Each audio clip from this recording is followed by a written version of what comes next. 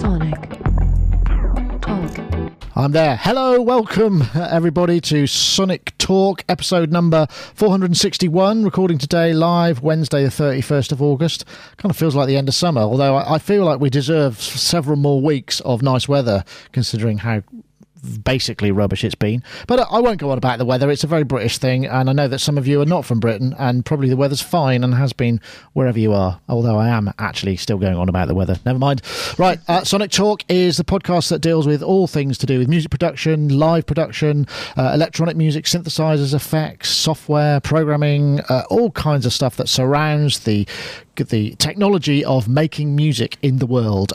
Please do subscribe. We can always do with more people. We have a weekly show, Wednesday 4 p.m. UK time. You can join us either in the YouTube chat room, or if you go to sonicstate.com/live, you get the YouTube video stream, and we have our own IRC channel, so you decide. You can flip-flop between them, or try doing both of them, although I can't do that quite. I've got them both open, but it's very hard for me to follow. So I want to say thank you very much also to our sponsors, iZotope, who will be giving away a copy of Vocal Synth, their vocal processing plugin, a little bit later on. That's about halfway through, and we'll be announcing the winner from last week, so do stay tuned. Anyway, let's join our guests. We've got a sort of, it feels, when everybody comes back together after the festival season, there is a sort of sense that the summer has run its course a little bit. So, but I will welcome our guests. Let's start with Mr. Dave Spears from G4 Software in his synth cave. Who is there? Last time we spoke to you, Dave, there were lots of things in disarray and cases open and stuff. Are you? Is everything now? Have you reached the zenith? Is it that sort of special moment where everything's working, which doesn't happen very often, I'd imagine? No, it never happens. Oh, no. I had somebody here yesterday, so we had to have a kind of big tidy up and put some things in place for. It was actually Billy Curry. Came yesterday for a couple of things, which is always really, really good fun, because we just kind of drill in for information about Ultravox old days and stuff like that. So yes, we had a tidy up because it was a VIP. Right, okay. I know that feeling. I tidied up here not that long ago. It's very hard to tell. I mean, I never try and show anything below the waist in this room, and it's not because I'm trying to hide anything personally on my body. It's just because on the floor is a complete mess of wires and tangle, because everything has to be moved around all the time. So when we invite people around, we have to sort of create a walkway that people get through and find the chair amongst the piles of stuff that's all over the place. But I can totally understand that. Anyway, Dave, of course, makes of fine software instruments. Summer. Isn't it about time you had a release? It seems like ages. Is there something on the horizon? I know you probably won't say anything, but no. But it feels like a long time. Yeah, might be. Yeah. Yeah, then you're working on something. That's all you need to say. Chris didn't have a holiday this year, so yeah, that should be an indication that we're working. Right. Well, I had a holiday. I was away this weekend. I went to Butlins in Minehead, which is not a very glamorous holiday, but it was lovely weather and had a very nice time. So I feel somewhat refreshed. So that's good. Anyway, thanks for joining us, Dave. We'll also head over to Gaz Williams in Bristol. Gaz Williams, of course, producer, bass player, music technologist, although rather absent on the Sonic channel recently. We're hoping to fix that quite soon, because we know we've got a pile of things that he's been poking his nose into and evaluating. So I'm hoping. How are you, Gaz? Are you well? Are you festivaled out? Kind of, yeah. I mean, I've just more or less finished first draft of an album today. It's a chap called Dave Green. It's actually on Crowdfunder, so check him out, because he's brilliant. But it's acoustic-based music, but I've done that Melodyne 4 thing with it, where I got him just to play all the songs just in his own time, because he's a solo acoustic guitarist and singer, just to play them instrumentally, acoustically, and then take them into Melodyne 4, and then make the beautiful tempo mapping. I mean, you do have to learn how to do it, but the tempo maps that you get from it, then I can extract from Melodyne, and I build a new project in Cubase based on that tempo map. And the reason why I'm doing all of that is that it's the feel of the acoustic guitar defines all the bar lines then in Cubase. So any kind of snapping or anything, it's just aligns everything with the acoustic guitar. And we've done drums, and we've done loads of things, and we've aligned everything to the acoustic guitar. So the acoustic guitar's movement forward and backwards and accelerations and stuff is completely fluid with everything that follows it. And the effect is marvellous. I can't recommend it enough. blows my mind. Wow, yeah, I know you've talked about this before, and it sounds like you've actually the final product. When are we going to see it? I think it's due out at the end of October, but I mean, I think if there's Dave Green, his name is, check him out. He's great. He's really good, actually. So yeah, I've been just the reason why I mentioned that though is because I have been talking about that tempo map stuff for a while and just using it on a regular process now. It just feels like it's the technology. It's that thing about the musicians have got hold of the grid after 30 years of the bastards, of that mechanical. The musicians have got the grid, so that's the thing, you see. So yes, I think it's brilliant because when I set that lot behind me, I can't make you see it. There, all that lot follows the guitar. So all the kind of so all the clock you can just have it. Oh, nice. Yeah, so all the drum machines and sequencers and everything just kind of move with that kind of acoustic feeling. It's so much fun. Anyway, there we go. Wow, well, that sounds great fun. I'm glad to hear it. Well, welcome anyway, gazwilliams.com. And we also have the return visit of our new guy, Charles Chicky Reeves, who is based in London. Front house engineer, producer, mix engineer. You can see he's in his lovely studio. It's not a dungeon, it's a studio shed. Very posh outbuilding, I'd say. It's more, maybe converted, let's say converted stable just for the sake of it. It sounds like that. It's actually a purpose-built building. It's like a company from Poland comes in, they flat pack everything, they bring it in, they put it up. It's up in about a week. And then they finish it off, like doing all the sound stuff that I required. It takes about another month, and then it's ready to roll. It's got power, it's got running water, it's excellent. Wow, that's neat. Is it dismantleable as well? Could you move it somewhere else if you had to?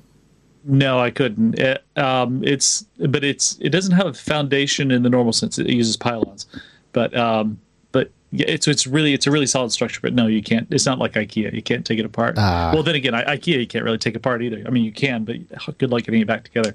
But yeah, it's a great space, and I have the rest of my house completely wired up. So I run looms all the way to the house, so I can record full bands and then some in there.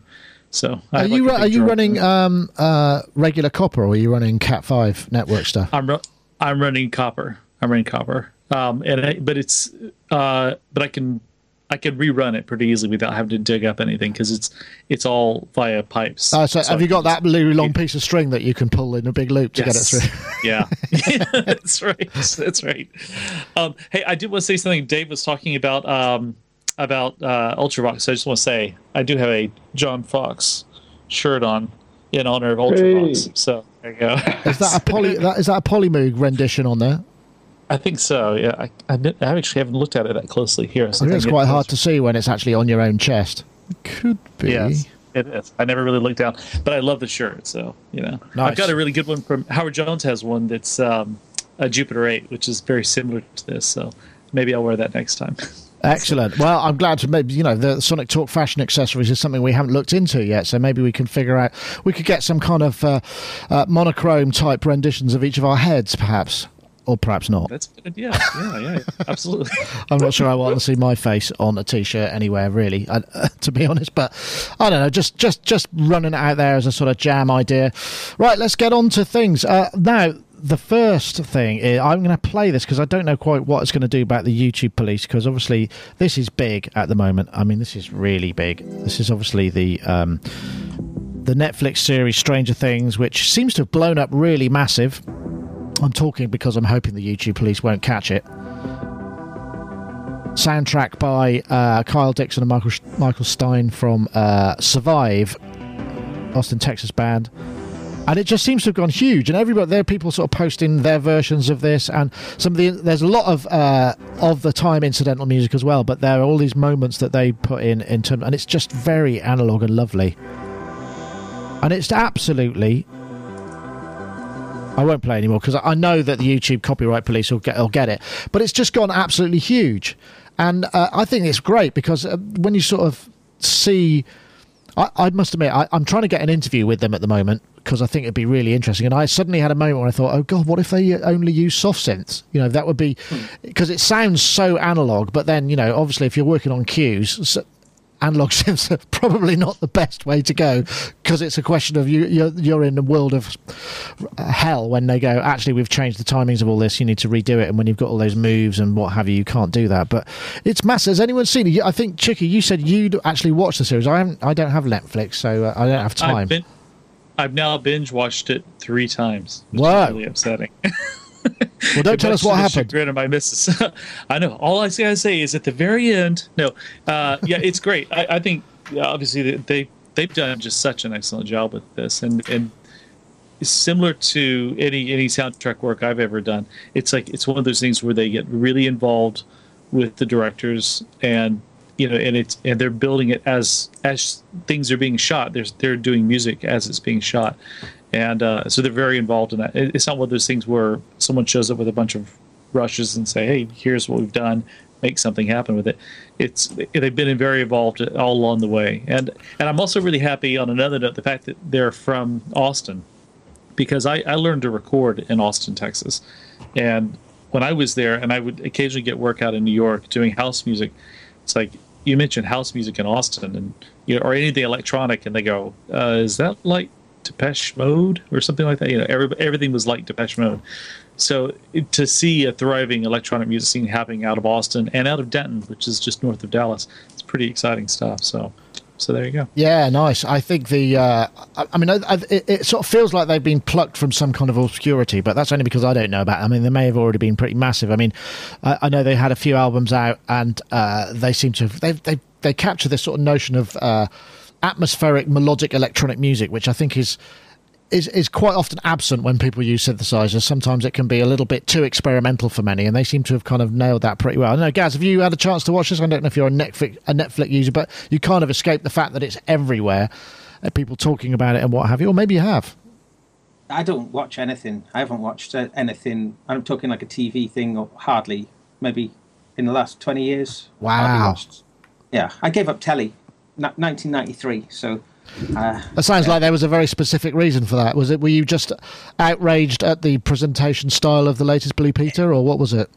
It was an advert for Clearasil that was like, it was like someone would hold up a piece of pizza. There was all these like attractive people all together, and someone would go, remind you of someone, and then the said person who's meant to be Spotty turns up and their skin's all clear, and the girls are kind of like around him, and it's all like, what does that say? It says so many things. So I had enough, and I did a really cool flying sidekick and smashed the telly up. Pow! And then, whoa! And you can't go back on that. Then you can't go back on that. So what happens if the TV goes on that you're in a room in? Do you have to make excuses, or do you just look away? How does that manifest itself? So I can't be in a room when the telly's on. It's terrible because I'm like watching it. It's like an open fire, isn't it? Yeah. So it's I can't. Wow. Yeah. That. Go on, sorry. No, that brought out an anecdote that I wasn't expecting, to be perfectly honest, Gaz, and I'm very pleased that you've shared that with us, because it's an insight into, I mean, you've got plenty of other stuff to do, obviously, and like me, you spend a lot of time sitting in front of a screen anyway, so sometimes it's kind of nice not to, even though it's further away. Yeah. But, I think the amount of stuff that is probably ace that I miss, it's just, I've seen a lot of telly, in my life. Okay, right. I've got a problem now. Here is. I'm gonna throw this at you because I just want to see how you react. Someone rings you up and says, "Can you do the soundtrack to my upcoming TV series?" Yeah, do it, and then I'd watch it for the job. Okay. Sure. You would. Okay. So it's not that black and white, right? Okay. No, it's just a lifestyle choice, Yeah. No, fair enough. But it's a great Dave. You sent a video in, actually, which I wanted to play. Was Survive playing at Moogfest 2014, so it was a couple of years ago. I think it was a Boiler Room thing. I think I got a video of it. Did I play something? This is them, and it's absolutely great. Although terrible camera angle for the synth spotters, or maybe not terrible, depending on whether or not you're kind of... I'm guessing that one in the front, is that an SH5 or an SH1? You'll know. 5. It's a 5. Oh, I'm as close. I can spot the mono poly, which is in front of the guy in the red, but I have no idea what anybody else is playing. You think that the one underneath is the ARP Soloist, right? It's a Solus. Solus, okay. He does some great stuff. I won't play too much because, again, the YouTube clip. But I really enjoyed that set. It was very melodic. So this is it feels like a kind of really good time story, doesn't it? That, these guys who are essentially have probably been considered very niche for a long time and now, compositional superstars. It's very interesting, this. I've been ill. I've been pretty ill. Oh, yes, of course. And I was consigned to bed. My doctor went, just go and rest. You have to. Here's tons of antibiotics. Take these and go and rest. So I subscribed to Netflix and did the whole series in one hit. And it's really quite interesting because at first I was like, well, it's just a synthesizer theme tune thing in a kind of 80s style. In fact, it reminds me, and I know why, it reminds me, do you remember that Pink Floyd Welcome to the Machine? That opening title really reminds me of that. And I think it's that kind of Prophet resonant sweep, that kind of does it. But there's like obviously it's got the arpeggio and stuff under there. But I was like, so I enjoyed the series. Lost the plot towards the end a little bit, but I won't ruin anything for anybody who hasn't seen it. And I liked all the kind of Foley stuff and the noises and the sound effects. I did read a couple of things in a moment of almost hallucinating about things like that, about what they'd done there, what they'd used. And then I suddenly thought, well, actually, it's quite interesting, isn't it? Because I kind of hope that, in a way, there's a lot of noise being made about this soundtrack, and it's very, very 80s. Yeah. And I was kind of thinking, it's that the 80s are hip again. But I was kind of thinking it would be really interesting, wouldn't it? It would be really nice if somebody who wasn't connected with synths heard that and went, oh, I'm going to get into that, or I'm going to kind of research that or discover that. But it would be great if it turned them on in exactly the same way as an old git like me got the same vibe listening to Starsky and Hutch or the Rockford Files. When that synth line came in on the Rockford Files, it was like, I have to know what that is. So yeah, it was it brought back all sorts of weird things. I wonder if, the other thing, I wonder, in the same way that, when, orchestral recording for soundtracks became de rigueur and people were like, wow, I'm getting to use a real orchestra because, frankly, it's a load of hassle, so it's something that will balloon the expenses and what have you. I wonder if the fact that people are using this kind of temperamental old pieces of technology to make it gives it a certain cachet as well and makes it almost more handcrafted and skillfully made rather than a massive contact library and, the usual. This is John Carpenter, isn't it? Yeah. Really, John Carpenter used to compose as he was making the film and stuff. So I think there's certainly an element of that. I was fairly ambivalent about it until somebody sent me that link to the Moogfest thing. And, I know the Odyssey and the ARP thing inside out. And when that guy starts to use that Solus in that way, and also the guy nearest to us at the bottom is using an old SCI 6 track. I wondered if it was that, yeah. This stuff, we know this, using this stuff live it's not an easy gig. But and I love the idea of like them just kind of, four guys, right, okay, we're a synth quadro or whatever they're called now. Yeah, and I thoroughly recommend watching that. Sorry, Gaz, yeah. It just feels very zeitgeist, doesn't it? John Carpenter's touring, it's, just lots of things. And just the massive resurgence of affordable, cool synths. It all just feels like everything's of the moment, and that this feels like the inevitable thing of when zeitgeisty elements all... They've hit the zenith, yeah, the apex. Chicky, you were talking about soundtrack work. You've got a bunch of analog stuff. Do you hesitate before reaching for it when you're working with that kind of thing because of the repeatability issue? No. Well, it's worth the risk. Mentioning about orchestras being the pretty much what all soundtracks have been for the past, since the 1930s. Coincidentally, I happen to be discussing a film that's coming out in 2018 that I'm going to be doing all the scoring for. I've written a lot of music for it already, and it's a Victorian setting. It's an animated film with some big stars and whatever, but it's sort of Victorian time period. But I'm actually going to do all the soundtrack using synths because I can do sounds where no one goes, "Oh, that's a violin," or "That's a synthesizer." Instead, it'll be like, they won't know what the sound is. It'll be just this unique thing that really enhances the emotion. And because I'm honestly, my background is also in scoring and using orchestras, but I'm kind of tired of doing that, and it's been done so much. So I'm really excited about this whole thing of using synths for all sorts of stuff. And even with regards to these guys, there is a retro thing. That's the 80s are cool again. Or I mean, the 80s has sort of been cool for a while, but like this is something quite different. This is like a specific genre within the 80s that has become cool, which is I find personally very exciting. It's the experimental electronic stuff from the 80s is now a very cool thing to have going on. And I hope every film soundtrack has stuff like that. So when you're working on this Victorian atmosphere, are you going to allow any resonance or filter sweeps? Because there was one thing that they said in that is they weren't allowed to do any resonant filter sweeps. And maybe the sound that we hear is possibly sync. I don't know, but that's the one thing that was kind of you can't go there. And their stuff isn't very resonanty. It's quite flat in that sort of John Carpenter way. It's not right. So I don't know. Are you going to be able to slip some of that in, or are you going to try and just find fixed points? No. No.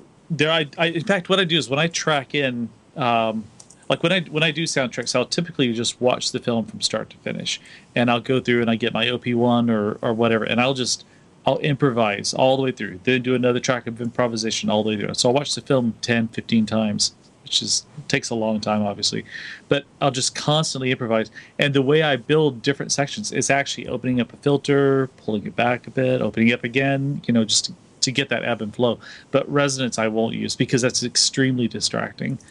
So I stay away. So you go for Vangelis style, isn't there? That I went to visit guys at Real World. There's the legend that Chariots of Fire was improvised effectively start to finish, and it was just at the piano, played the whole thing, and then went back and kind of stuck some synths under it. And that was kind of basically the whole thing was done in one go. It's sort of from almost subconscious kind of improvisation, which is would be a pretty neat way to do it. Just have to watch the film once. Yeah, I'm done. There you go. Thank you very much. That'll be £1 million. Well, like I'll use this. I'm talking to you from the Rhodes right now. It's not that it's computerized Rhodes, but I'll sit at the Rhodes and I have a memory man and I'll keep the feedback almost all the way up, and I'm just playing stuff all the way through. And I make sure I've always got something recording, even if it's just a handheld recorder. There's always something recording. But I'll have the film running on a screen and Pro Tools just running for sometimes 12 hours, and I'll just constantly play everything in, and then I'll go there and find what I like, what works and what doesn't work, and I'm quite merciless about what I get rid of. I'm not what's the word? I'm not precious about anything at all, and but I love the idea of improvising through a film. Absolutely love it, and I feel like that's true to the emotion of the film. Otherwise, I can write a piece and then try to shoehorn it into the film, but rarely does that work. So that's interesting, isn't it? I remember. Do you remember, Dave? What was it? The Hyperprism stuff, which was all gestural, and it was to do with real-time effecting. It came out in the late 80s, early 90s, and that was the whole idea, to automate these things as you watch picture. I mean, lots of people were using it for that, weren't they? And I know the Spectrasonics thing also has, the iPad where you can kind of gesture your way through the film, and you get these kind of visceral interactions with it, which you can then translate to some kind of sound thing. I mean, I don't know if that's a thing. Is that a thing, Gaz, for you? Yeah, but it made me think of that fantastic phrase to gesticulate, to talk bollocks, but in a really big way, to gesticulate. Yeah. No? Yes. Sorry. He said while gesticulating. No, to testiculate. I got it wrong. Testiculate. Testiculate. I don't know that one. That's a new one. I like the sound of that. Talk a load of bollocks, but in a big sort of... In a big gesturalised way. Well, anyway, sorry. I was going to say, that does remind me, with what Gaz is talking about, those Imogen Heap gloves. Like, you can use they have like motion, they have gyroscopic sensors in them and so forth. And you could use that and just sort of improvise by using your hands. I know I shouldn't be using my hands on camera so much, but you could use body movement to really feel a film out, and that could work. Yeah, do some pretty amazing things, whenever I've seen her performing with those, they've always been a little bit kind of and what's, it's been difficult to kind of understand what they're actually doing, and I think with those gestural things, you have to work to the way that they translate rather than you just do your thing as you would normally do. It'd have to be completely calibrated for you, but an interesting idea. Yeah.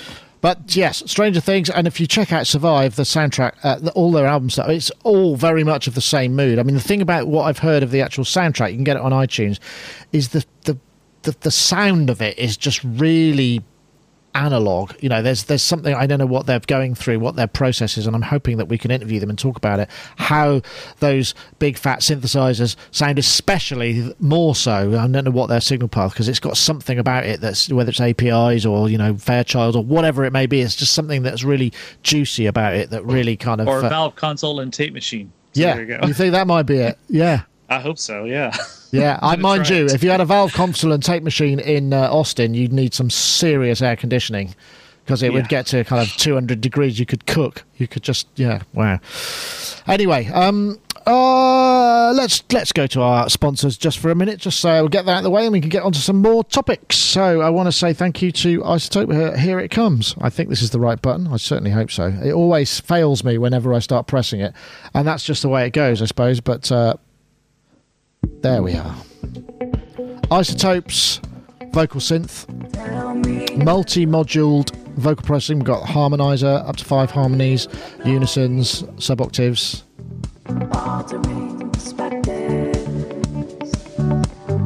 This is the Polyvox, and there's also regular vocoder.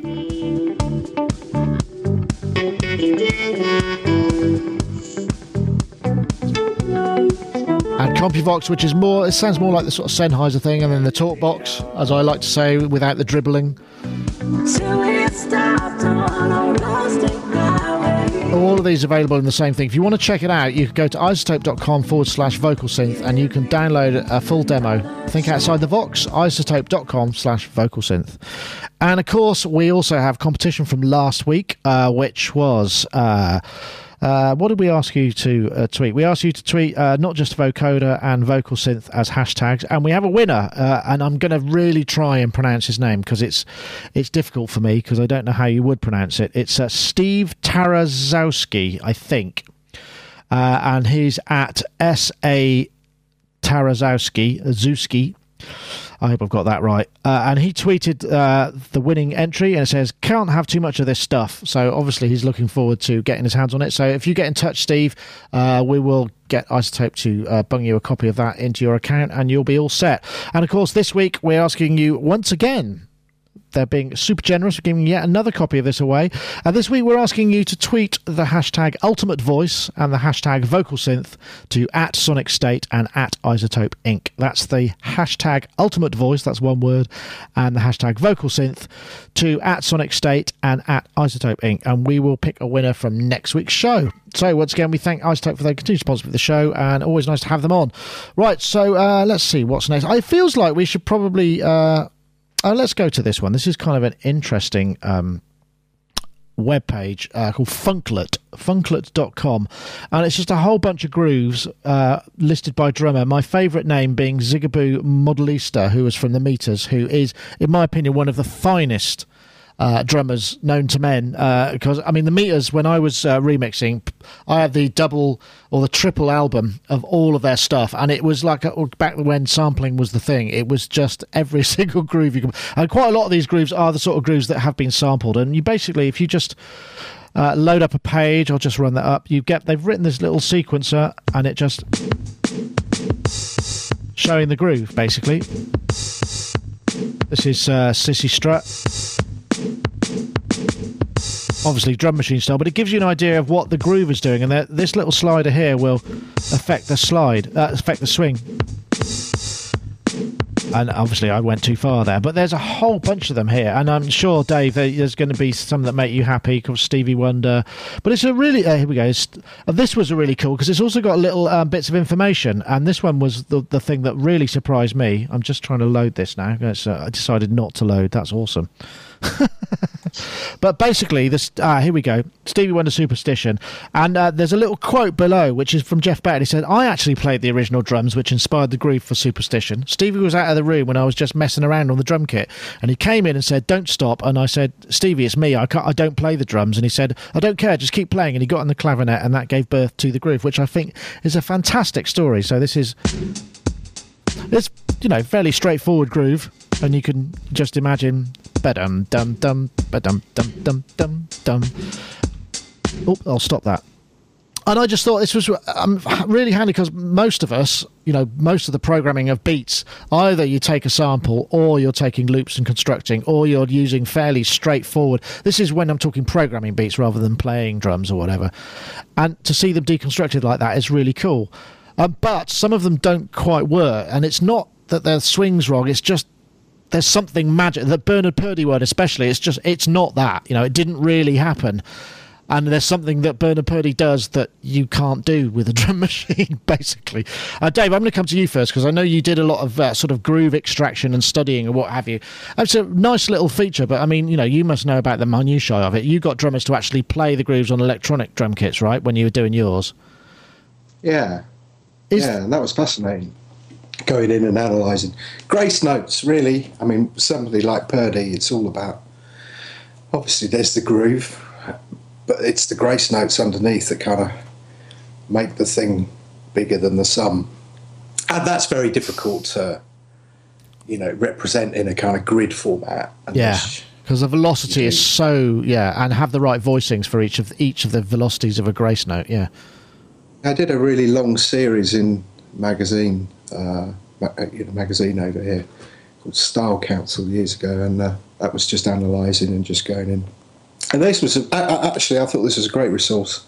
The one that really actually, there was two things that really confused me. One was the other Stevie Wonder song, "Knocks Me Off My Feet," which I was like, why that? I mean, "Boogie on Reggae Woman" or something like that for me would have been more interesting. But the Go-Go, the unknown Go-Go drummer, which of course for me back in the 90s, Trouble Funk and Chuck Brown, I love that whole Go-Go groove. So I kind of went off and did a load of research, back in the day, and it was this guy, Ricky Wellman, who was in Chuck Brown's band. Dropped the bomb on the White House lawn and all that. Yeah, I mean, I love that. And then, of course, that got nicked on Slave to... Well, that wasn't nicked, but the Go-Go pattern was borrowed for Slave to the Rhythm and stuff like that. And all of a sudden, that became kind of ubiquitous. But it was interesting on this that, they couldn't attribute it to one particular drummer. But yeah, really good little resource. I mean, it's funny, some of the names. It'd be nice to see it evolve. I've been listening to this guy, this Robert Glasper. He's a guy called Chris Dave is this drummer, and he's just like, he's definitely going to be a legend. Definitely, he's sort of phenomenal. He's a bit like kind of Tony Williams in another century, and yeah, fascinating. Anyway, thank you for this. Oh, no, good. I'm also surprised that I didn't see Richie Hayward on there, who was the Little Feat drummer, who is possibly the grooviest man in the world at that kind of slow swamp groove. I've never heard anybody who can play like that. And if you go back and listen to some of the classic Little Feat grooves, last record album, and I forgot, I used to listen to them loads, and they were produced. A lot of those were engineered by George Massenburg. And there's a drum break in, I think it's Down Below the Borderline, which just goes on for ages. And it's just, he's obviously got a massive drum kit, and he just goes dum dum dum dum, and you hear every single tom in isolation. And it's just like, wow, that sounds so good. I don't know. And Gaz, I'm sure you've probably got some favourite drummers. And this is seems to be very much geared around the kind of the hip hop generation and the classic breakbeats, Funky Drummer and all that sort of stuff, right? Yeah, because it's like no Steve Gadd on there. There's a lot of beats, sort of like kind of classic drum beats that aren't on there. But this is all like breaks, isn't it? And that sort of thing. It's lovely though. I love the fact that there's little historical anecdotes about it. It's brilliant. I really like this. I think it's a really cool thing. So yeah, long may it grow. I think there's it's almost so easy just to fall into default drum patterns, isn't there? You know, when you go and program it. But someone like Zigaboo Model S, you know, his beats, they're just mad as well, aren't they? They are. You just. Yeah, so I think this is ace. Yeah, really cool. And also, you can use the grid and make your own beats, and then export the MIDI files. You can export all the MIDI files from all of these things, which is kind of cool. I don't know, it's pretty neat. Charles, what's your kind of approach to grooves and drums? Do you just get a drummer in, or do you how do you build yours up? Well, a lot of times I'll play stuff, like finger drumming kind of thing. Well, no, I mean, if you look on Wikipedia, there's a picture of me playing drums. So I play drums too, but I don't think I'm that great of a drummer. I do have a few drummers I go to that I like working with, although I do a lot of programming. And one thing I liked about this page was that the grooves, you know, if you look in, you can see that there's a lot of offsets, and like the 2 and the 4 is a bit late on the Clyde Stubblefield stuff, which is great. I love that kind of stuff. But on a side note, and I think part of what makes a break so good is not just the playing, but it is the engineer behind it too. And I'm not speaking of self-interest or anything, but these same guys who put this page up, they also make that compressor called Wolf, which is so good. It is such a great compressor. If you follow the link at the bottom of the page, they have like a YouTube video showing. It's one of the guys like with one mic in his kitchen playing drums with the compressor going on. Hold on, I've got it here. Let's have a look. Let's just see. It's a very simple looking thing. Yeah. Wolf Compressor Demo 001.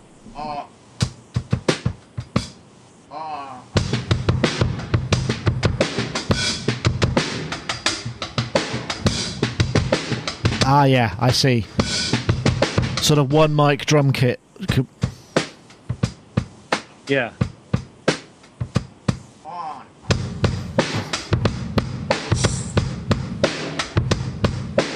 Yeah, it's that Meters vibe, isn't it? And everything recorded really hot and slightly overdriven and trying to. But do you think that was? I mean, because I get the impression like some of the Motown stuff. I mean, you listen to it and it sounds. I mean, you know, if you were listening to it from a kind of pristine engineering, I'd like to record things in the right way kind of thing. You think that's just abhorrent. You know, it's wrong. It's distorted. This is too loud. You can't hear that. But it's the vibe. I mean, do you really think that a lot of that stuff was by design? I don't know. No, I don't think it was by design. I think it was just magic that happened at the time. But whenever I mimic those sorts of things, like when I mic up a drum kit, you know, I have one particular mic that I use on kick drum, one of those dual element mics, and then I'll stick. I have one of those hot rodded Cascade stereo ribbon mics, and I just sort of stick that out sort of overhead, but just kind of out the room a little bit. Excellent, perfect drum sound. And you know, when the drummer comes in, listens, and he goes, "Hey, yeah, so do you think you could turn the toms up?" I usually go, "Oh yeah." So when you go back in to replay it, hit the toms a little harder. Should be fine. Yeah, nice. That's cracking actually. There is. I mean, because I know, Gaz, you have a kind of kit that you set up as well. I mean, you know, I know you're a fan of trying to get it with as few mics as possible, right? Yeah, definitely. Actually, this Dave Green album, Overhead and Kick, and it's just so lovely. And in fact, I was just making a mix down in that, so it's just a single mono track. My entire drums, it's just one mono track, just because it's just so malleable and it sounds so fat in the mix. It's brilliant. It was also good for me. I did it that way as well because, as I was mentioning it with that guitar thing, it was just dead easy for me just to sort of snap all of the beats of the kit onto the guitar. So, you know, the guitar and the drums would as one, you know. And I was just thinking, I was listening back to the mix down, so just got the drums sound massive, and it's just that single mono drum mix. But yeah, brilliant. That's cool. I know, Dave. I mean, you know, we both came up through studios when it was kind of And now we're going to get the drums mic'd, and that would be the first 4 days of a studio session or whatever it was. Yeah, and now it's sort of. I mean, I'm guessing it's still the same, but because I used to have a thing. I had a Rogers drum kit from a classic 1960s Rogers drum kit for a long time, and it was the ones where they made the drum heads that you can't buy the drum skins for anymore. And it was boingy, and it had those little skinny kind of tom things, and they used to bounce. And it was a double skin bass drum, and it sounded like the Meters kit. That's why I bought it. It was just absolutely beautiful, red sparkle. And all I used to do is I used to put a stereo mic over it and a drum kit mic and compress the hell out of it, and that was fine for me. And I used to love, it's a similar sort of sound as to what you're hearing from the Wolf compressor, and that, that was the thing that did it. And like I say, it's like this kind of regression, isn't it, back to the simplest way possible. Just get the drummer to do it properly. I guess the problem is there always used to be, there's a demand, isn't there, for the grid and the sound, so the drums need to have so much time spent on them to make them fit the zeitgeist of whatever the sound is at the moment, right? Well, and also it was like assistants back in those days, wasn't it? It was the studio assistant who was the guy who was kind of tasked with the job of miking up the kit, which was incredibly laborious. I mean, not least for the drummer. But of course, those kind of people don't really exist anymore. Go and get me some sweets, go and get me some beer, mic up my drums. I mean, I didn't care. Hey, as long as my drum kit looked like it had 1,000 mics on it, I didn't care if only 2 of them worked. It was that kind of. It was definitely that 80s ego thing. Maybe that's going to creep in if we're getting into 80s synth sound. We're getting 80s drum ego back again. But it's kind of I mean, the Motown thing's fascinating, wasn't it? Because they didn't move the kit for like 20 years because they were frightened of ruining that sound. And I like that. It's like, if the vibe's right and it sounds right and you've got a string of hit records, why bother changing stuff, really? Yeah, well, and also it's the hit factory, isn't it? I mean, that's one of the things that I think is overlooked a little bit about, there was all this, I've probably said this before, but there's all this stuff in the UK when PWL were, Stock Aitken and Waterman were the sound of pop. And everybody was going, oh, it's terrible, it's just a machine. And you go, well, actually, if you look back at what Motown were doing, it was exactly the same, but on a much bigger scale. So, you should...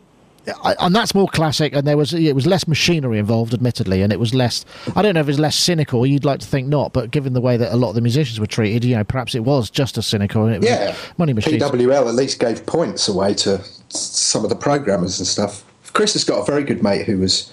It's a fantastic story. This guy, Mike Rose.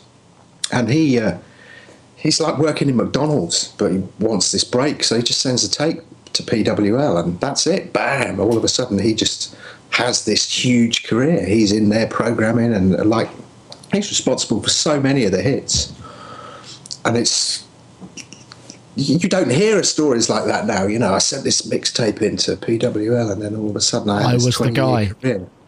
Yeah. Well, I had a lot of stories about that, because we know, that whole method of, it's like monkeys and typewriters. You have enough of them, then, every morning you go, what have you written today? And you go, yeah, that's good, that's good, that's good. I like the verse from that, put that together with it. And that's kind of what they did at PWL. They had loads of people in little rooms just writing songs all day, or coming up with parts, and then they would just, or Pete Waterman apparently would in the morning just hand out a load of 7-inch singles to everybody and go, yeah, I want one like that, or like that, or like that. Use this as your inspiration. And then at the end of the day, we're like, yeah, okay, that one's good. No, go back. That's not right. And it was the notion of, and which is valid, because, I mean, we all have it, with improvisation. I mean, you must find it too, Chicky. You improvise, you go back and look at the good bits. It's kind of essentially the same process, but it's on an industrial scale. Yeah, this actually ties in with, I wrote you about that book that I'm reading, the Song Machine. That's exactly what it's all about. It covers like the history of Motown and the Brill Building, Tin Pan Alley, and the Swedish, music mafia, so to speak. It's like it is all these, like, there's this constant desire to build some type of factory where you've got 20 writers, you try and you switch out pairs of them. You have, like, some of them work for half the day, and then they switch with other people for the other half the day, and they try to crank out a song a day. And eventually it is the monkeys on typewriters thing. There'll be something that will come out of it. It must be very soul destroying as a writer, though. You don't get any time to feel the moment. Yeah, I've worked with a few of those sorts of people. Yeah, when they've when they've had something that they've not turned in that they want to just do for themselves, because they want to be artists too, and then they come and work in the studio, and and just it's great. They have great ideas, but it's just nothing ever seems to happen for them because the money is too appealing being in these factories. And that's where their heart and energy goes to. And there's not much energy left for anything else. No, I know. I would. In fact, I remember. Well, Max Martin, obviously, famously, he started out with the Britney Spears "Hit Me, Baby, One More Time," which I think, in terms of an example of a piece of pop music, is kind of almost perfect. It's got that ABBA-esque thing where every single element, even like a hi-hat fill, is a hook, and that is just that takes kind of some skill. I mean, whether you like it or not. I mean, some pop is beautifully crafted and is classic in that way. And Max Martin is one of those guys that he was just huge everywhere. I mean, I've never met the guy. I don't know anything about him, but he's just a name that everybody goes, wow, he must be minted. But all the stuff he's he is the Oh, sorry. Dave? Sorry, no. Go ahead.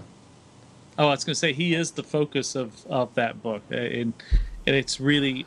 a lot of it is about his method, and his method just, I mean, he was in a metal band, and he still kind of looks like he's in a metal band, and he just sort of came out of nowhere, and suddenly, like, this guy Dennis Pop started putting all these people together. I mean, Max Martin and Dennis Pop, this guy started with like Ace of Base and stuff like that. So okay. Even predating the Britney Spears stuff, but the Britney Spears stuff is where they really broke big, and it's fascinating. That's just knowing how they work.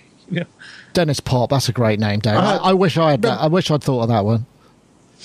Remember, I got Dave Gamson on here years ago. Yes, from Squidgy Well, he writes for Kelly Clarkson and was responsible for a load of the. In fact, I think he was kind of the person behind Kesha with that Dr. Luke dude. But I mean, he's writing, and some of the stories he says about the writing camps are quite amazing. I know guys who've quit, singers who've quit, ended up having songs written by committee and just kind of gone, this is stuff that I never wanted to be involved with.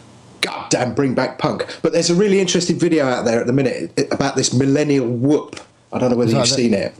Yeah, I did say, it's like the whoop. Which is just brilliant. Well, it's just think of a police siren. It's that fifth to the third to the fifth again. And how that has just dominated pop music over the last few years.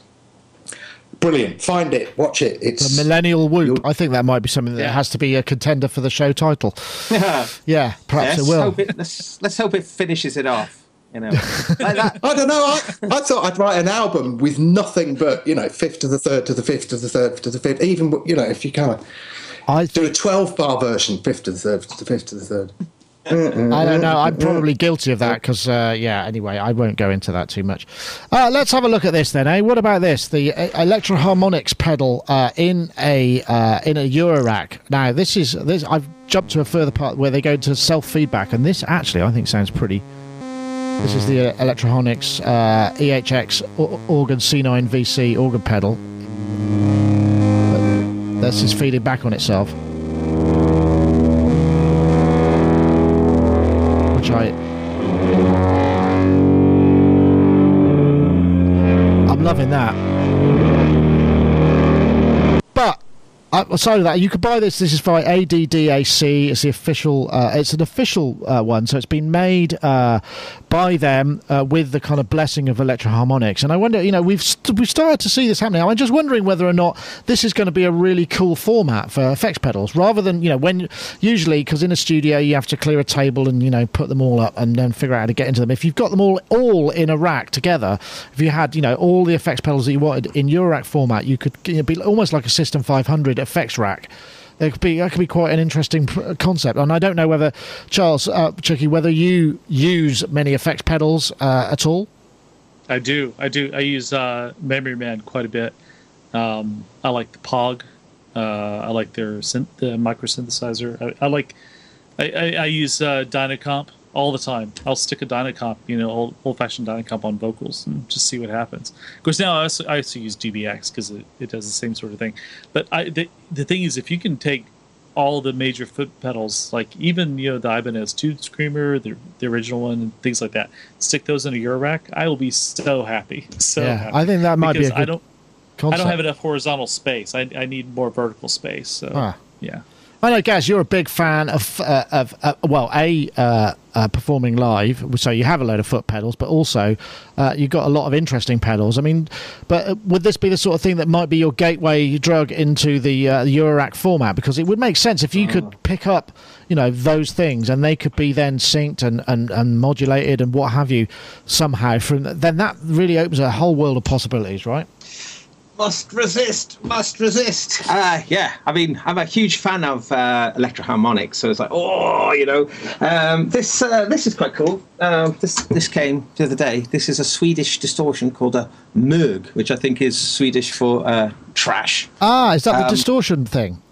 Yeah, I met the guy at Cymru Beats actually, and he said he was thinking of, and I suggested that he send it to you because.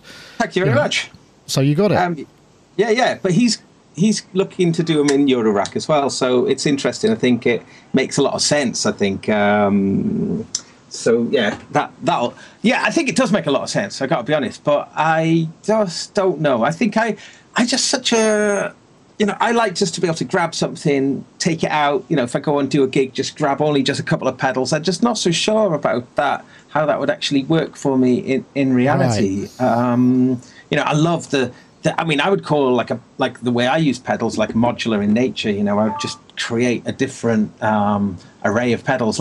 So the most recent gig, I've been doing this Pop Dungeon with Charlotte Church, and I've been using lots of pedals on that. And I try to. I've been trying different ways to make it simpler. But to be honest, in the heat of the moment, just having just pedals on the floor that have fixed purpose is just.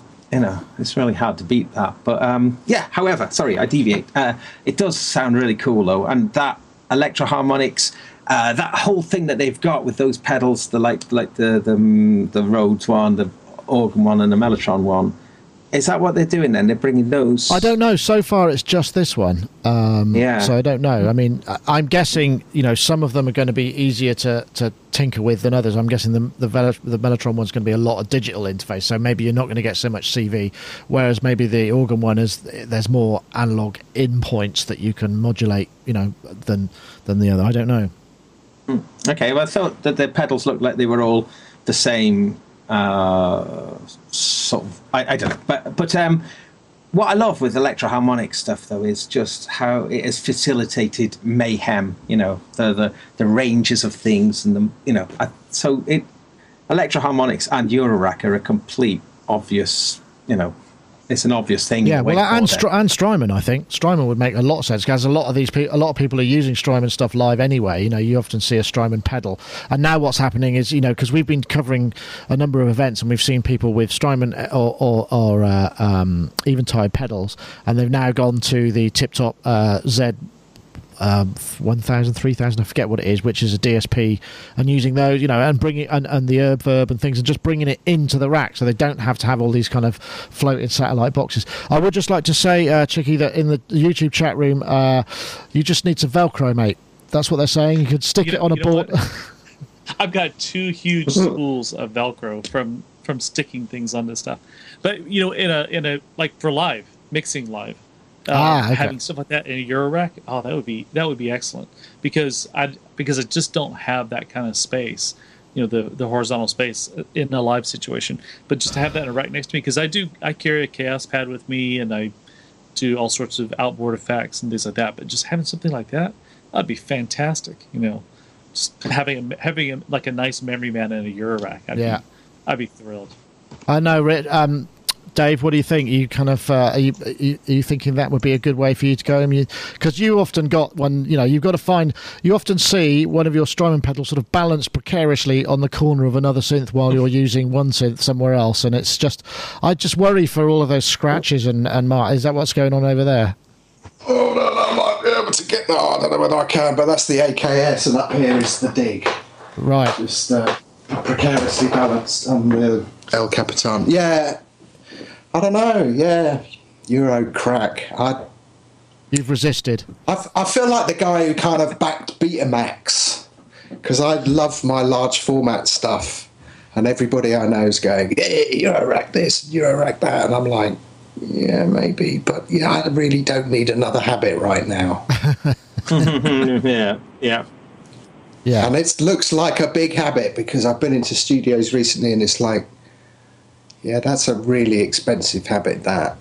Yeah, I know. And it never ends. In fact, every time I talk to Rick Smith, it's like he spent another, X amount. And it's just like, is it ever going to... No, it will never stop, will it?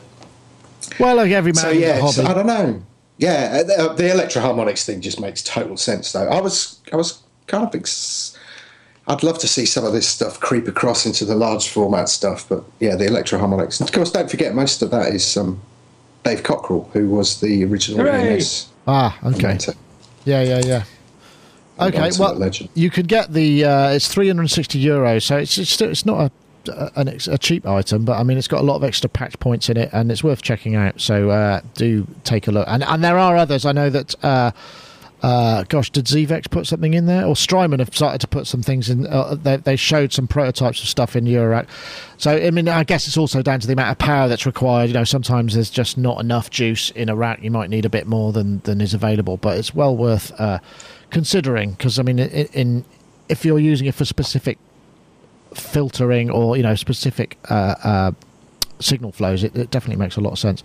Right, I'm going to finish with one last video because it sort of ties in with the topic we talked about. This is the news of the new PreSonus Notion 6.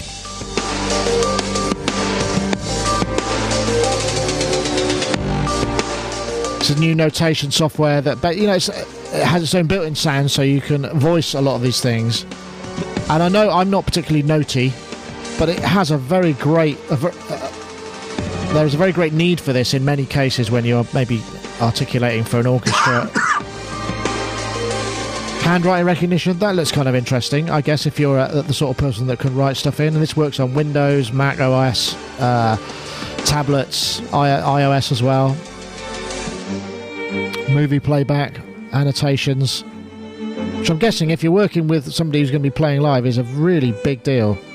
And there's also the Steinberg Dorico, I think, which is coming soon, which is kind of based on a lot of the knowledge that was garnered from the Sibelius team. I know that one of the guys, Daniel, is working on that, and it's not a copy of the code, but a lot of that sort of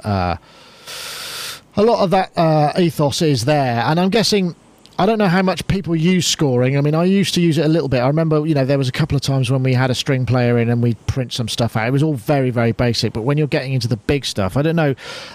Gaz, have you ever had to score for quartets or anything like that? I mean, Cubase has got some notation in it. I mean, are you finding that you have a need for that? Maybe a little bit. For a project coming up, I'm going to have to do it quite a bit. But... I mean, I generally rely on Cubase's own one because it's quite sophisticated. But Notion's been around for a while, hasn't it? But just PreSonus has only just bought it. Is that right? I think they've had it for a little while, but it has been. Yeah, it was. I think it was Notion. It was on the iPad Notion, is that? Yeah, I think it was some. I seem to remember meeting somebody at an Avid booth many years ago who was kind of or M Audio, and there's some path through there, but I don't recall the details. Mm-hmm. But it's interesting that this is coming out. It's the same. It is very similar to the what's it called, Dorico, the Steinberg one. Yeah, I keep thinking Dorito, but that's very different. Yeah, mm-hmm. But because that. Yeah, Dorico actually does continue that British wing that stems right back to the beginning of Sibelius, doesn't it? There is a lineage there. Sorry, that's an aside. I don't know. Yes and no. Not very much. But I do like to do it, and I like. Well, with various projects I've had to work on, I've had to convert MIDI parts into scores and then try and tidy up the scores. The MIDI if you just do a direct MIDI to score, it's a right old mess. But beyond that, no. This seems like pretty good value. So $149, which actually seems pretty reasonable for you get access to all of this, a bunch of sounds and and all that other. I don't know. I mean, I guess what would be really handy for the, if you could feed stuff in and it would automatically go, well, this is, what's it for? It's for a quartet, right? Well, this line will have to be played by so and so because it goes above the rate. You know, if it's got those sort of abilities to do it, I don't know if that, because if you don't know that stuff, I'm guessing, you know, Chicky, you probably do if you've been doing a lot of scoring. But when you're scoring, what is it that you're using? I've been using Finale, which I find really cumbersome. I started off, I do stuff because I work on Pro Tools so much. I use Pro Tools notation, which is, you know, just practically non-existent. I mean, you can do very basic things, you know, print out a horn part for somebody or something like that. But then I will use Finale. I've never really gotten into Sibelius. I think Sibelius is more popular in America than Finale, or no, it's the other way around. Actually, Sibelius is more popular here and Finale is more popular in America. But I use Finale. But honestly, I just so rarely have to do any notation work at all. I mean, I want to use it. I want to use it more, but I just so rarely have to. But this does look great, though, because this is cheap. I can use my Apple Pen on it, you know, that sort of thing. I love the idea of that. It isn't how I write music, though. I write music by playing stuff. It, yeah. And then I figure it out later, you know. Even if the timing is something completely non-referenced, I'll figure something out. You know, I'll do like what Gaz was talking about, you know, throwing things into the new Melodyne, and then sort of figure out, oh, that's the timing I meant, apparently. So, but yeah, I don't really use it that much, other than a bit of Finale every now and then. Oh, we've got Hiltonius in the chat room, actually, who says, because I think he's between flights, he usually uses Sibelius, which I think, again, you know, is... but that kind of got slightly orphaned, didn't it, because of the Avid layoffs and what have you, and I think that's where it got a little bit kind of... People weren't sure what was going to happen, so I'm guessing that's why there are these kind of new, larger, all-encompassing notation programs to try and sort of take up some of that slack, I suppose. But I suppose they all have their own way of working, and it really depends. I mean, the handwriting recognition thing is probably really cool if you're classically trained and you can think in musical notation, which is not something that I could do. I mean, I remember I did a course of musical notation, and it was... You were talking about the go-go beat, Dave, and I remember I came up with this brass line that was a go-go beat, and I just had no idea. I mean, how the hell do you score that vibe? I think it was a triplet 6/8 with a bit of swing. It was almost impossible to write in notes, you know. I think you just have to do it with a go-go feel at the top and then forget about it, trying to figure out what the actual, a couple of dots and a bit of crescendo stuff. And I remember it being really difficult. I don't know. Have you had to ever deal with that? I remember you tell that great story about the guy who left it till the day of the session and had to print out scores for an orchestra, and it all went horribly wrong, but, you know... On a dot matrix printer. On a dot matrix printer, while everybody's sitting there. Yeah, not such a great idea. But have you found you've had to? I mean, has there been times when you think I'd like to get a string section on this, so therefore I'd probably need... Because usually it gets farmed out, don't you? You send it to somebody like Charles Hazelwood or one of those guys, and they will just deal with it. And it comes back and they turn up and you go, yeah, that's nice. Yeah, no, I have... In fact, I was thinking, I only checked out Sibelius when it was owned by the two brothers, the pre-Avid thing. They were a couple of Cambridge brothers. I can't even remember their name now, but they sold it, and that was quite a lot of money they made. But yeah, and then occasionally what happens with me is I'll get a score and then I have to write some MIDI parts from a score. Wow, with certain sounds, but that's so few and far between. I used to be able to fly read like nobody's business, but now, wow, I think I'd be like F. A. Oh yeah, no, I can't at all. I remember we went back in the day. We did a remix for Charles Horner, who did the score for the Titanic, and it was, I can't remember what the track was, but they sent the multi-track. Sorry. James Horner. James Horner. And they sent the multi-track, but they also sent a score, you know, like a full-on, like this big score, all written out and stuff. And I was like, wow, that means nothing. I've still got it somewhere because I wanted to keep it as a, you know, I think they rejected whatever it was that we did. And it probably got recycled into another track somewhere, you know, because of you take their music away and our music had nothing to do with it. Obviously, it got failed anyway. But I remember looking at that and thinking, this is just...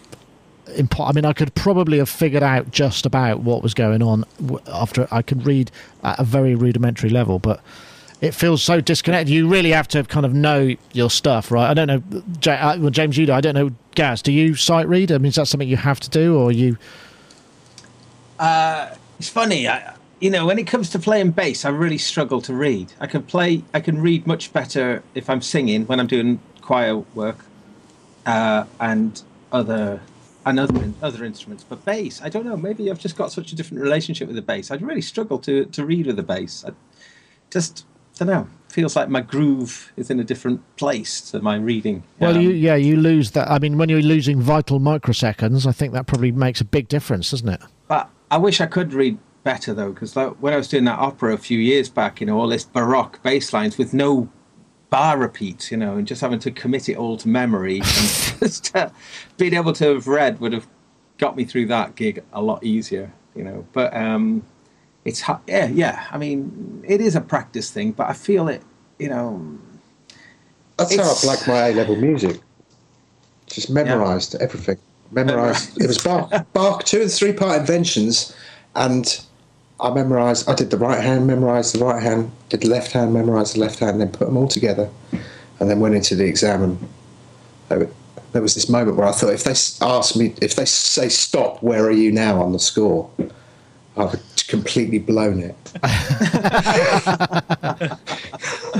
I should, by the way, add one last anecdote. I was watching an episode of Columbo, and it was when Ricky Nelson was on there, and so this will appeal to us on all levels. In the studio, so he's in the studio playing guitar, and they have an SM58 about 4 feet in front of him, and another one about 4 feet above him.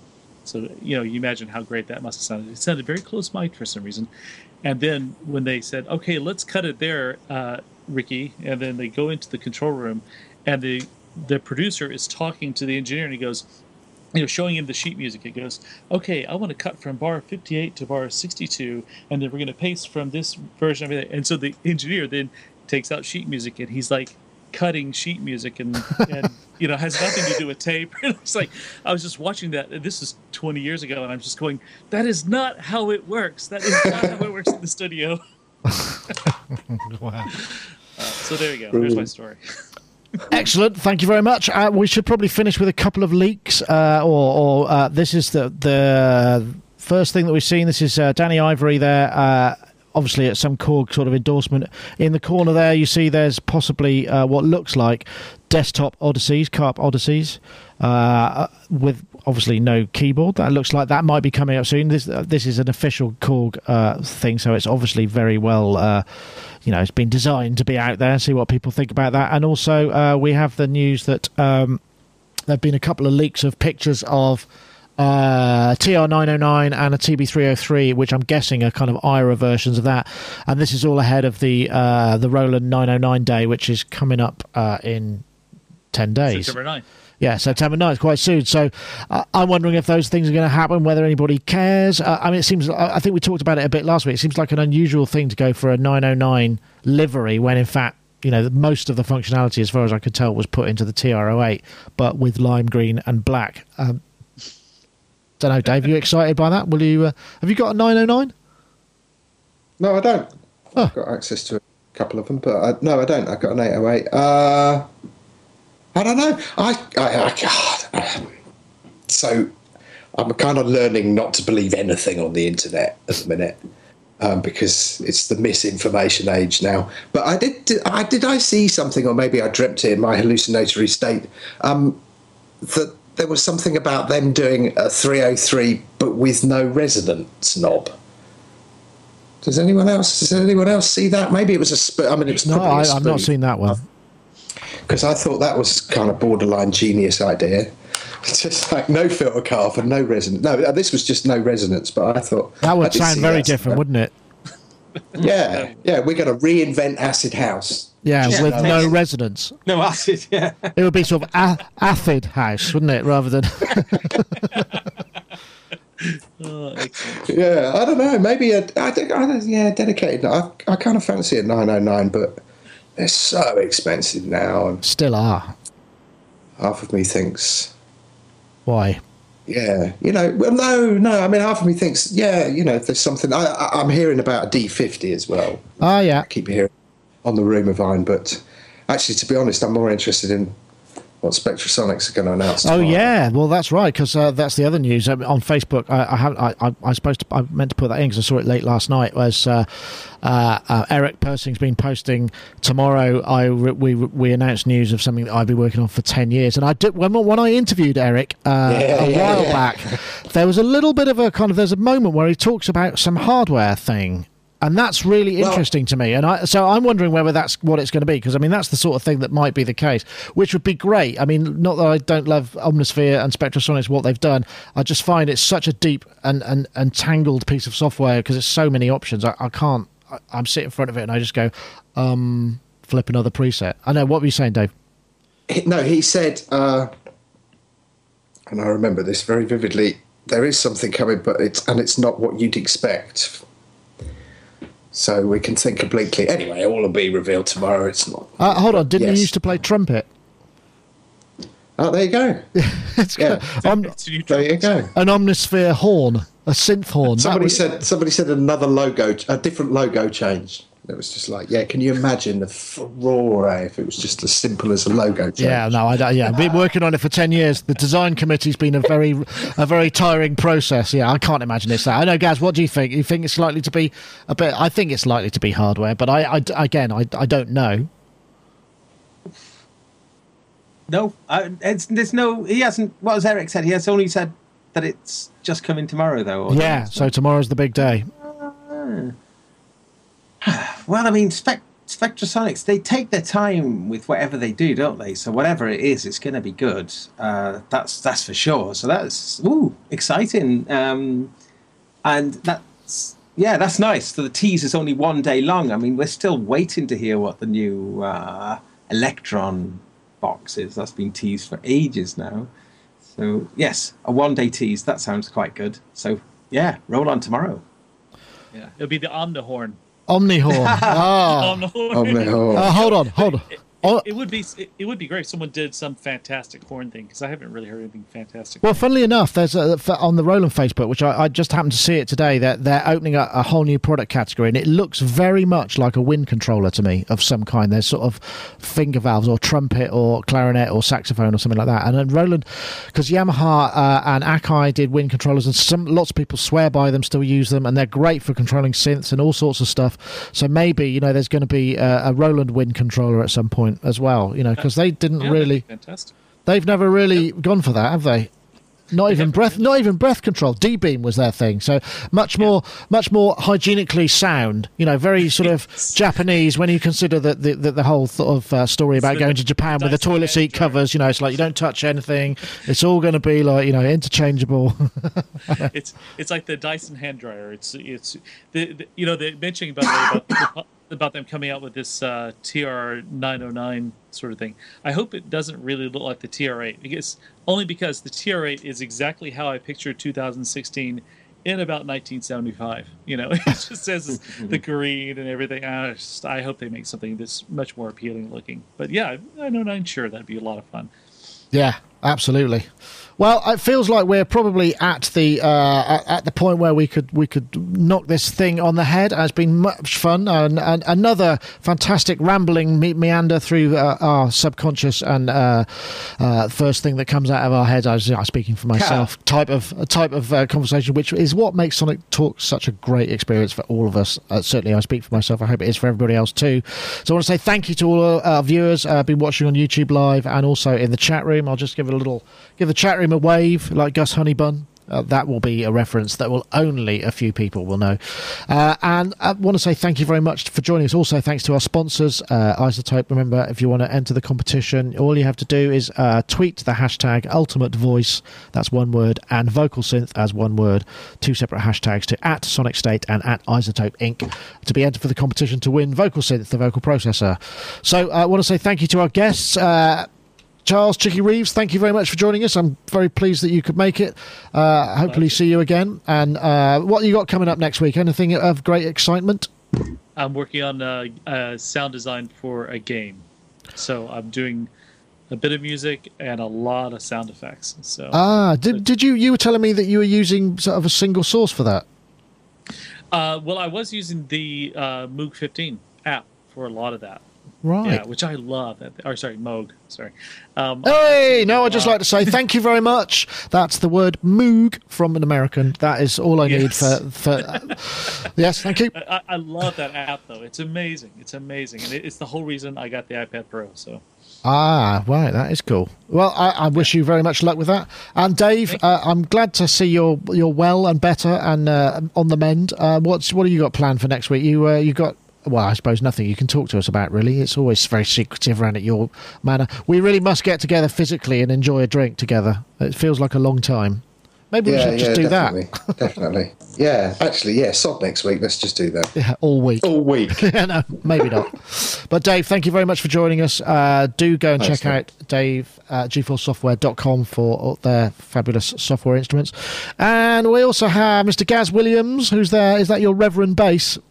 Yes. Oh, I love that bass. That's got such a lovely skinny neck. That's the one you play with the Rumbelows, isn't it, right? Yeah. Reverend Rumblefish. Reverend Rumble. Yeah, Rumbelow's kind of named after this bass, partly. Oh, excellent. Yeah. So what have you got up? You've finished the album? You got another thing coming up? We literally finished the session like 5 minutes before the show today. So it's great because I got this pedal to try now. I haven't been able, it came yesterday and I haven't had a single second to play with it. So I'm just bursting to play with it. So I've plugged it in now.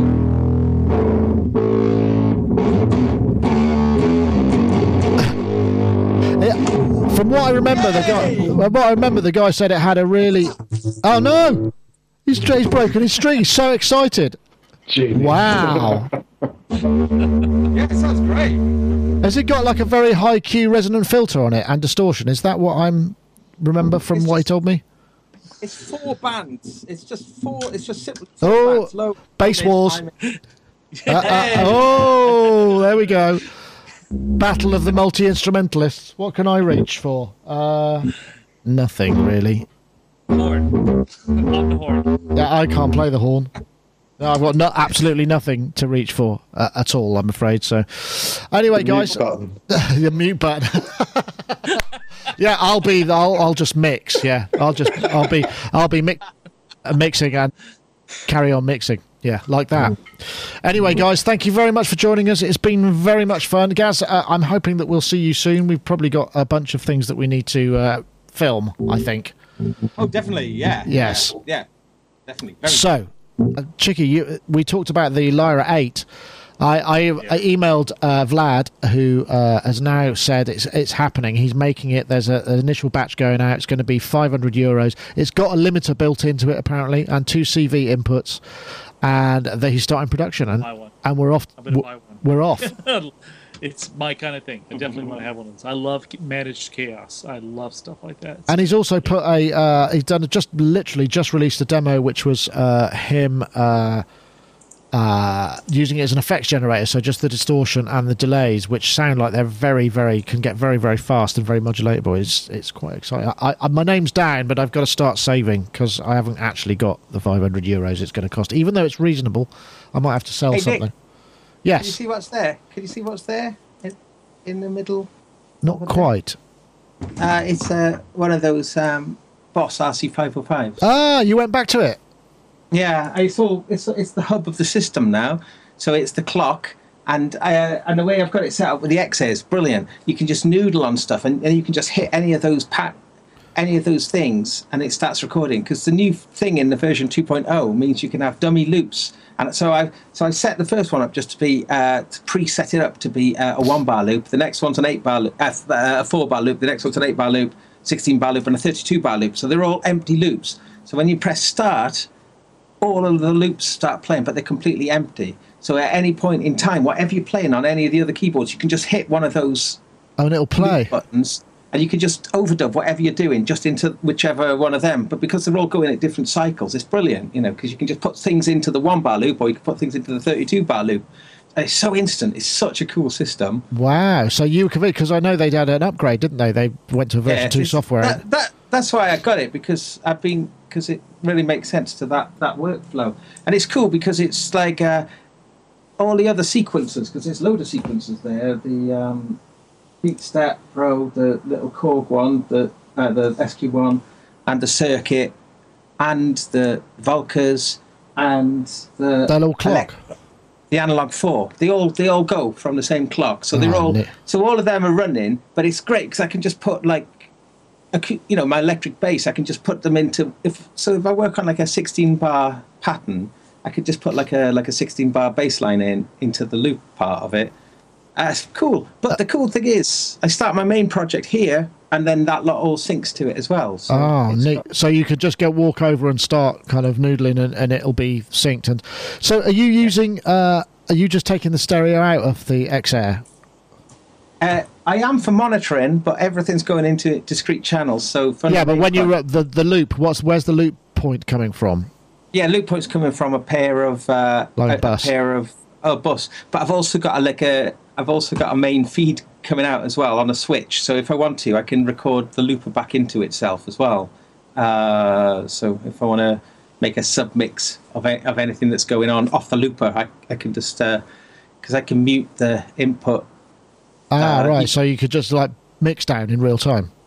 Yeah, mix down into It's so much fun. It's just like, and it's no computers in the system now. So, ooh, that sounds fun. Yeah. I did consider it because I've actually got a gig booked in for December 3rd, I think, through Ned Rush down in Winchester at a proper gig, and I haven't written anything or played anything since the last one, so I need to get that set up again and just kind of start enjoying a bit of that. And that sounds like it could be something quite useful. Yeah, it's good. It seems like it's the version 2 software though that has kind of facilitated that sort of stuff, which is dead cool. And actually, the effects thing on that's quite nice because you can set it up so only certain tracks respond to the kind of track effects. So like beat repeat stuff's really great fun when you have it on just certain elements but not other elements. It's a lot of fun. Well, I'll have to come over and we'll have to have a look at that, or bring it over and you show me what it does, because they're pretty reasonably priced, aren't they, the 505? Yeah, you can get them for about $360 or something. Yeah, that sounds $370. Yeah, it's good. Right, I think that's it for this week. So what I'm going to do now is I've got a little end credit section that I play that saves me having to do annotations at the end of the video. So I'm going to do that now. So we'll fade to black and we'll see you all next time. Thank you very much for watching, everybody.